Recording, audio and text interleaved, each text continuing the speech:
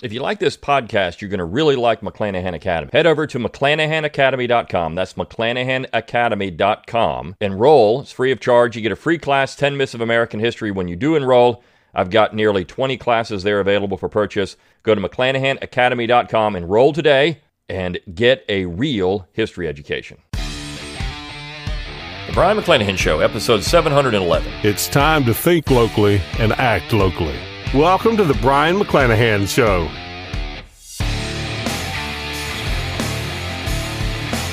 Welcome back to the Brion McClanahan Show. Glad to have you back on the program. Very glad to be here. Don't forget to follow me on Twitter, like my Facebook page, and subscribe to my YouTube page where you can watch this podcast. You can find all those social media accounts on my webpage, BrionMcClanahan.com. That's BRION, McClanahan.com. Of course, all of those accounts are at Brion McClanahan. While you're there at BrionMcClanahan.com, give me that email address. I'll give you a free ebook, Forgotten Founders, free audiobook of the same title, read by yours truly. Support the show by going to McClanahanacademy.com. Always free to enroll. Get the free class, 10 Myths of American History when you do enroll. And, of course, purchase 1 or 20 classes there. Get my latest class, McClanahan Academy Live class. It is awesome. I've never done this before where you get me live. Causes of the Civil War. It's going to be a great class. When you sign up for it, I can guarantee you're going to love it. But you got to get in on it because enrollment will close at a very soon date. So get in on the McClanahan Live, McClanahan Academy Live, I should say, Causes of the Civil War. It's going to be a fantastic course, and you're going to walk away from that with a deeper understanding of the war than most Americans walking around today. You can also support the show by clicking on the Super Thanks button under this video if you're watching on YouTube. You can, of course, support the show by clicking on the Support tab at BrionMcClanahan.com.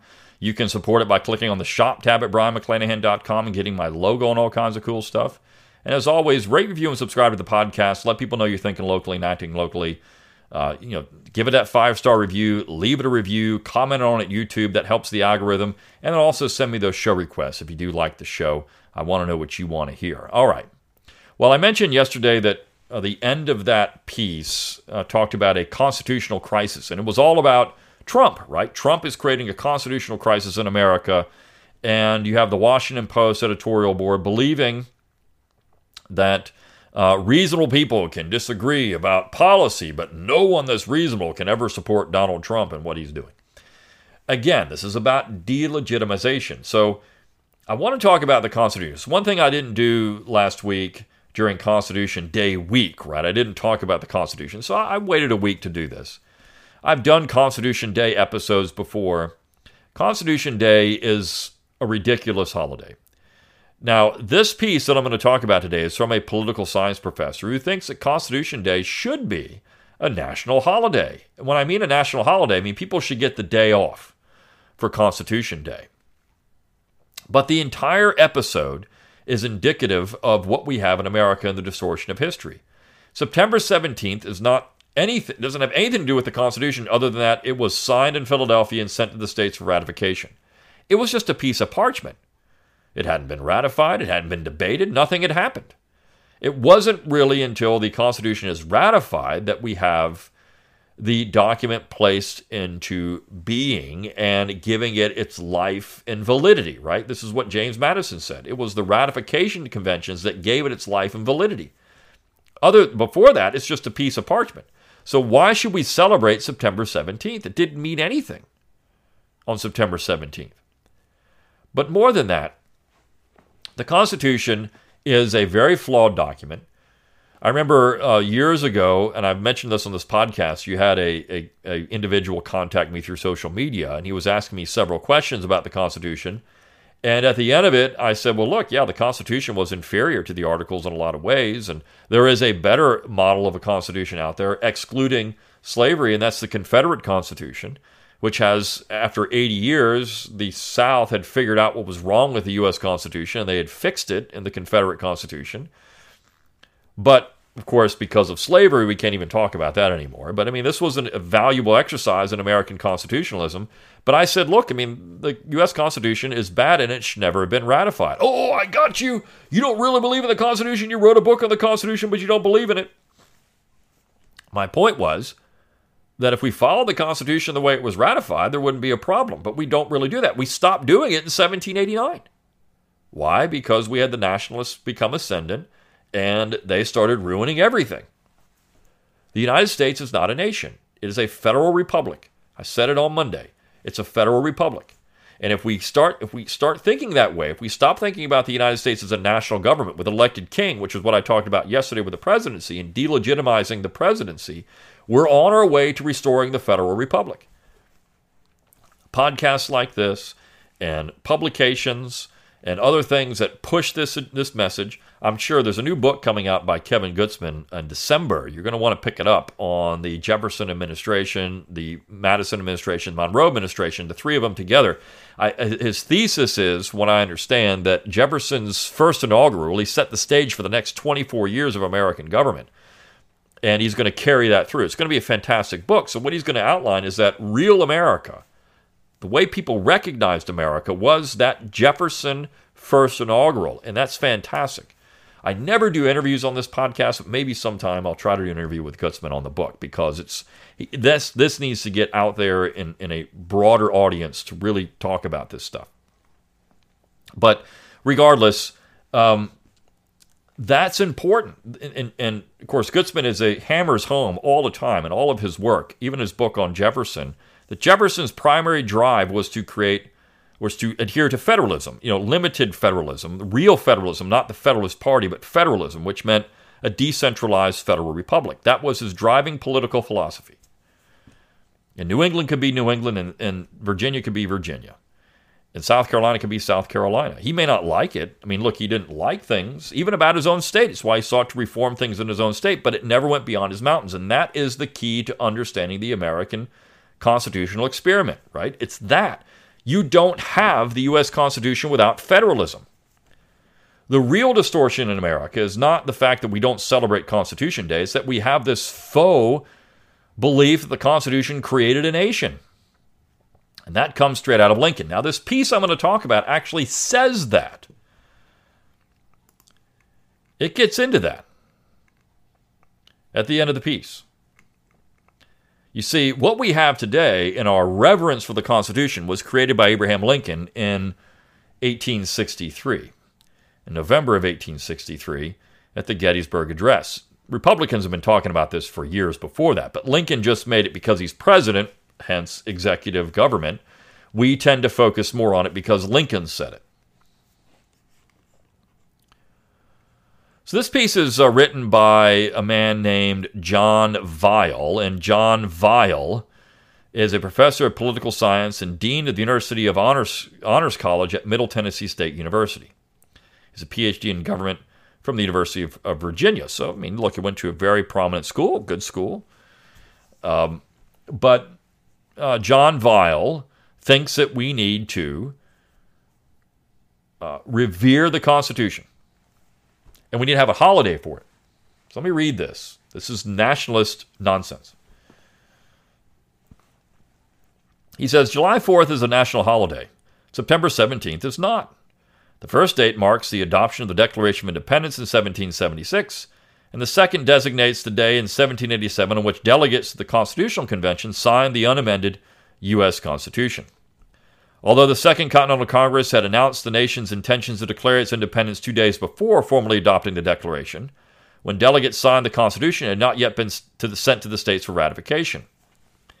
Now, let me say this. Constitution Day, if you do a search for Constitution Day, what you're going to find is that most of the sites that were promoting Constitution Day are conservative, quote-unquote conservative. National Review, I think, ran like 50 pieces on Constitution Day.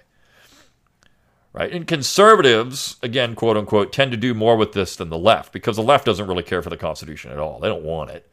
They're now openly saying, and I talked about it a couple of weeks ago, they're saying out loud what they've always said, what they've always believed, I should say, which is the Constitution is worthless to them. They just need to go around it.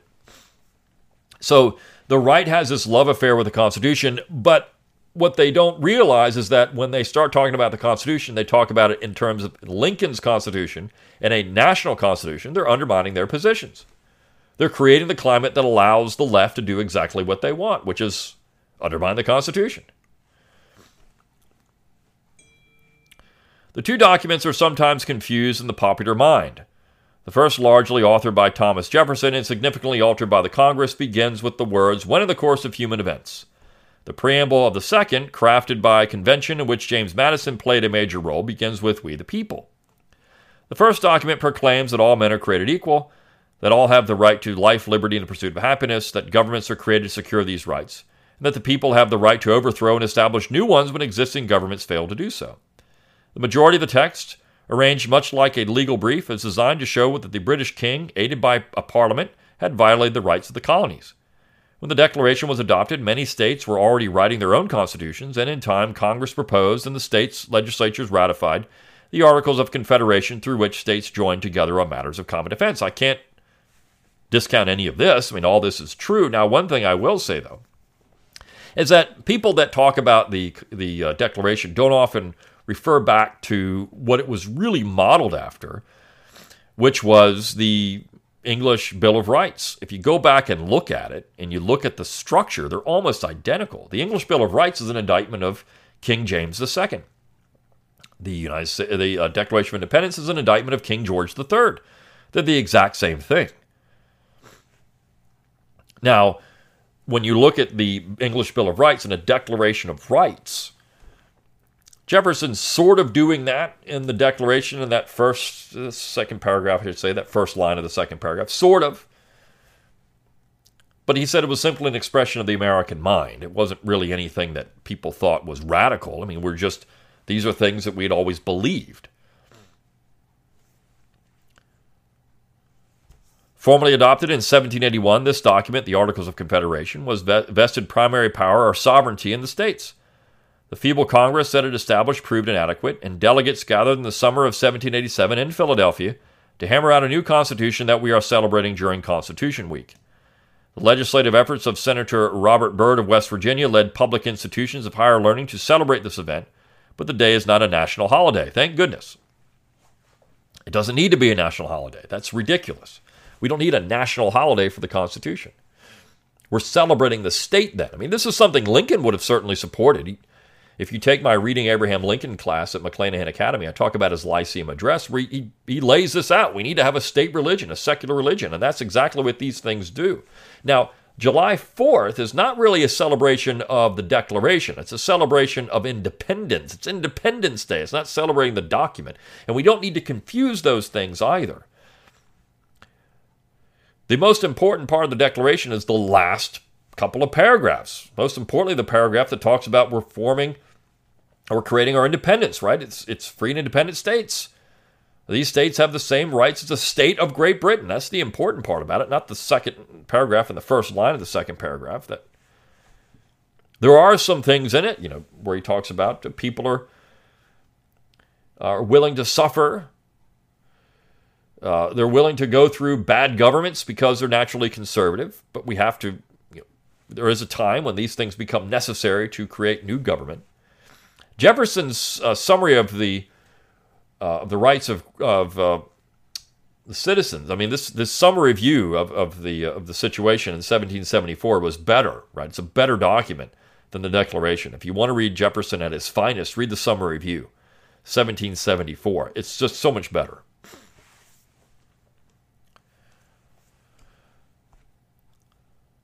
So then Weil says, the Constitution has not reached the rhetorical heights of the Declaration. It focuses on the difficult task of creating institutions to provide security while preserving liberty.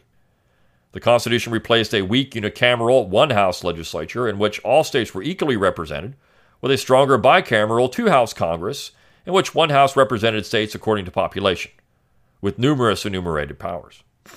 One house represented states according to population. He leaves off. He leaves off. The other house represented the states. It represented the states in their sovereign capacity, and this was argued over and over and over again. It is clear that he represented the states according to population. There's a typo with numerous enumerated powers. There's a period after that. Yes, it had numerous enumerated powers, delegated powers. Those are the only powers it had. Nothing else. That's how James Wilson argued. And, of course, states represented states according to population. That's the House. That's it. Not the Senate. The Senate represented the states. You see, this is the dirty little secret. The states were still integral, and the Senate had more powers because the states could check the entire system. That was the point, right? It substituted 3 branches of the new government for one. In the process, it added a unitary president who served 4-year terms, and a judicial branch whose appointed members served during good behavior. The document strengthened the power of the national government. It didn't create a national government. It created a federal republic, a general government, or it maintained the federal republic, I should say. It created a general government with specific enumerated powers. General powers. Who granted the powers? The people of the states. They couldn't do it collectively. They did it through the states because that's the only vehicle they could. The states had to create this thing, while retaining states in a federal system. It also provided for a formal constitutional amending process. So listen to what he said. The document strengthened the powers of the national government while retaining states in a federal system. It didn't strengthen the power of the general government, the central government, and it did maintain a federal republic. Some scholars have interpreted the Constitution as a conservative reaction to revolutionary aspirations, but it more accurately provided institutions and other mechanisms designed to secure the rights that the revolutionaries had proclaimed.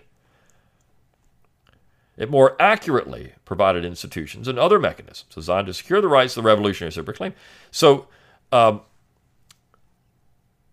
think when you look at the Constitution, it was a conservative document in that you were using it to limit the power of the center, and as members of the Philadelphia Convention pointed out, to limit democracy, to limit paper money. There were certainly things they thought they could do with the center, that were going on with the center that they couldn't do with this document, that they thought would better secure, and he is right, independence of the United States, independence of the states united. This is what Randolph argued in the Virginia Ratifying Convention. If we don't ratify this, we are going to be picked off. Virginia tries to go independent, it will be picked off. It'll become a colony of Britain again or France. It'll do these things. If we don't stay as a unified general government, we'll all be picked apart. That was the point. So it was there to maintain independence of the states. It's gone beyond that now. The functions have now turned imperial because we have a presidency that's an elected monarchy. We have a Congress that does too much. We have an administrative state that you can't get rid of, a bureaucracy that's become oppressive. This is, if you look at the Declaration, one of the charges against the king is that he sent hither swarms of bureaucrats, essentially, to harass our people and eat out their substance, right? I mean, this is what we have in the United States.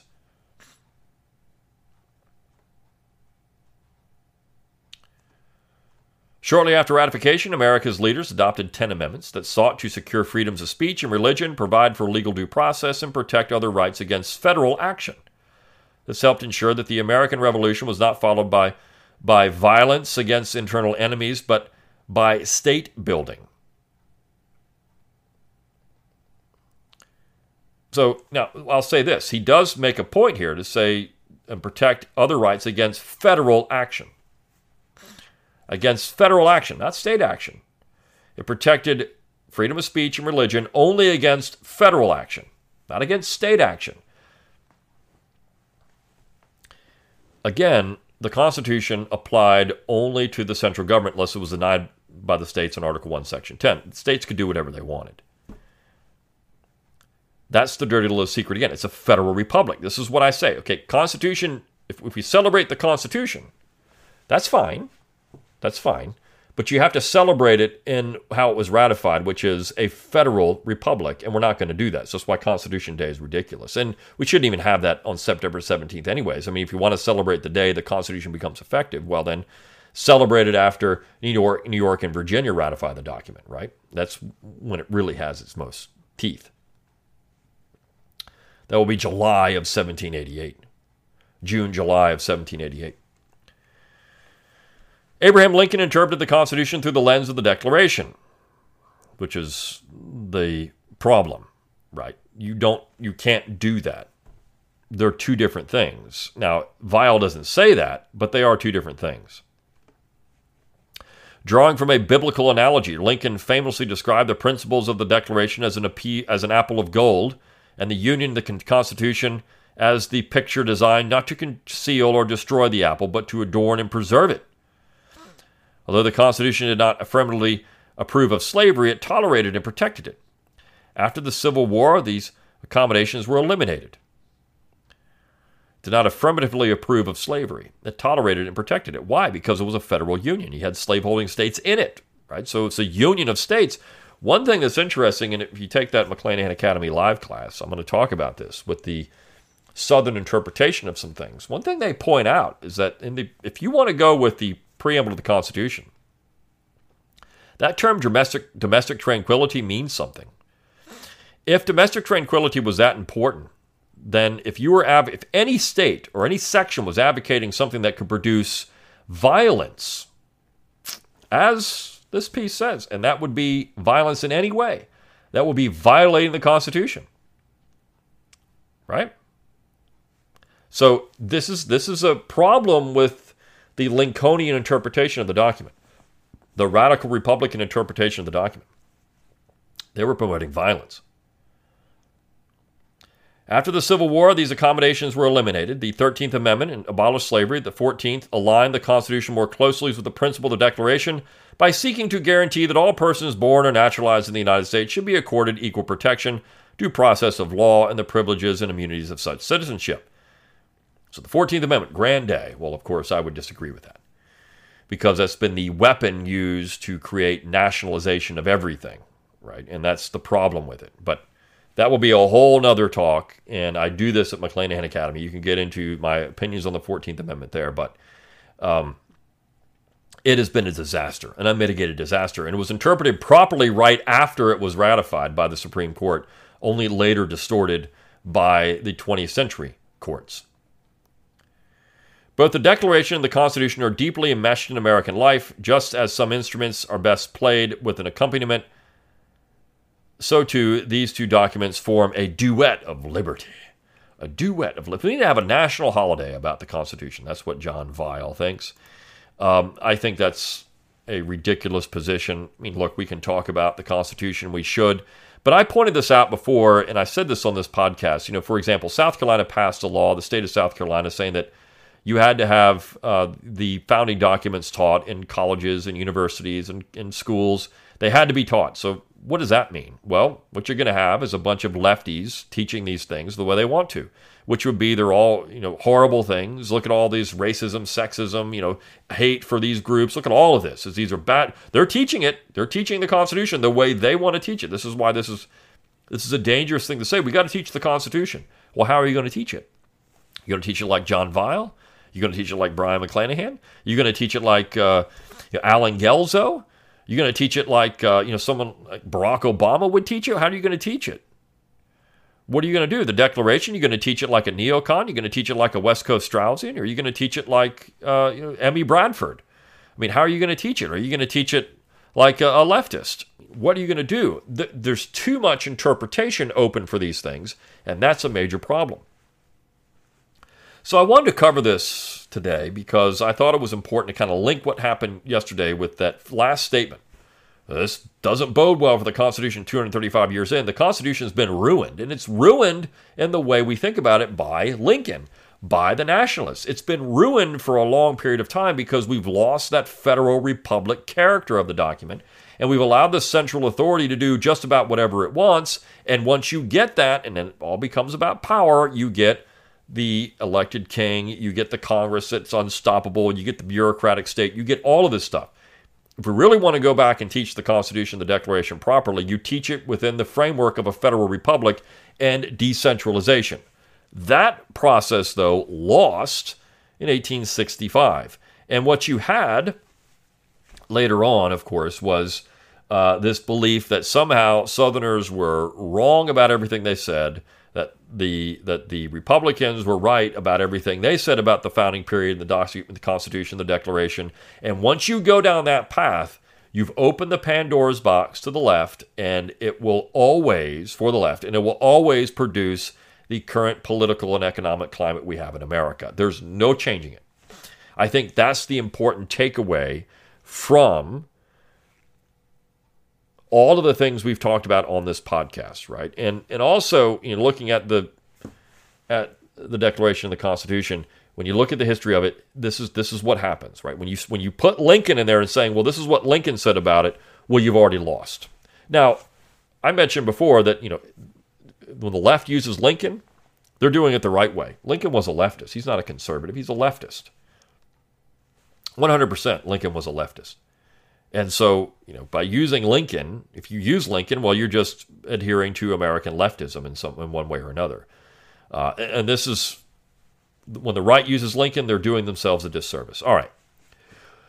That's it for today. I've got another great show tomorrow. I'm going to talk about the future of Republicans, because we had this thing with Cheney, Abraham Lincoln, Grant Cheney, and of course Hagman, and where that leaves the party and what the left thinks. We talked about the Washington Post yesterday. I'm going to continue that with a great piece by Paul Gottfried tomorrow. I'll see you tomorrow on the Brian McClanahan Show. See you then.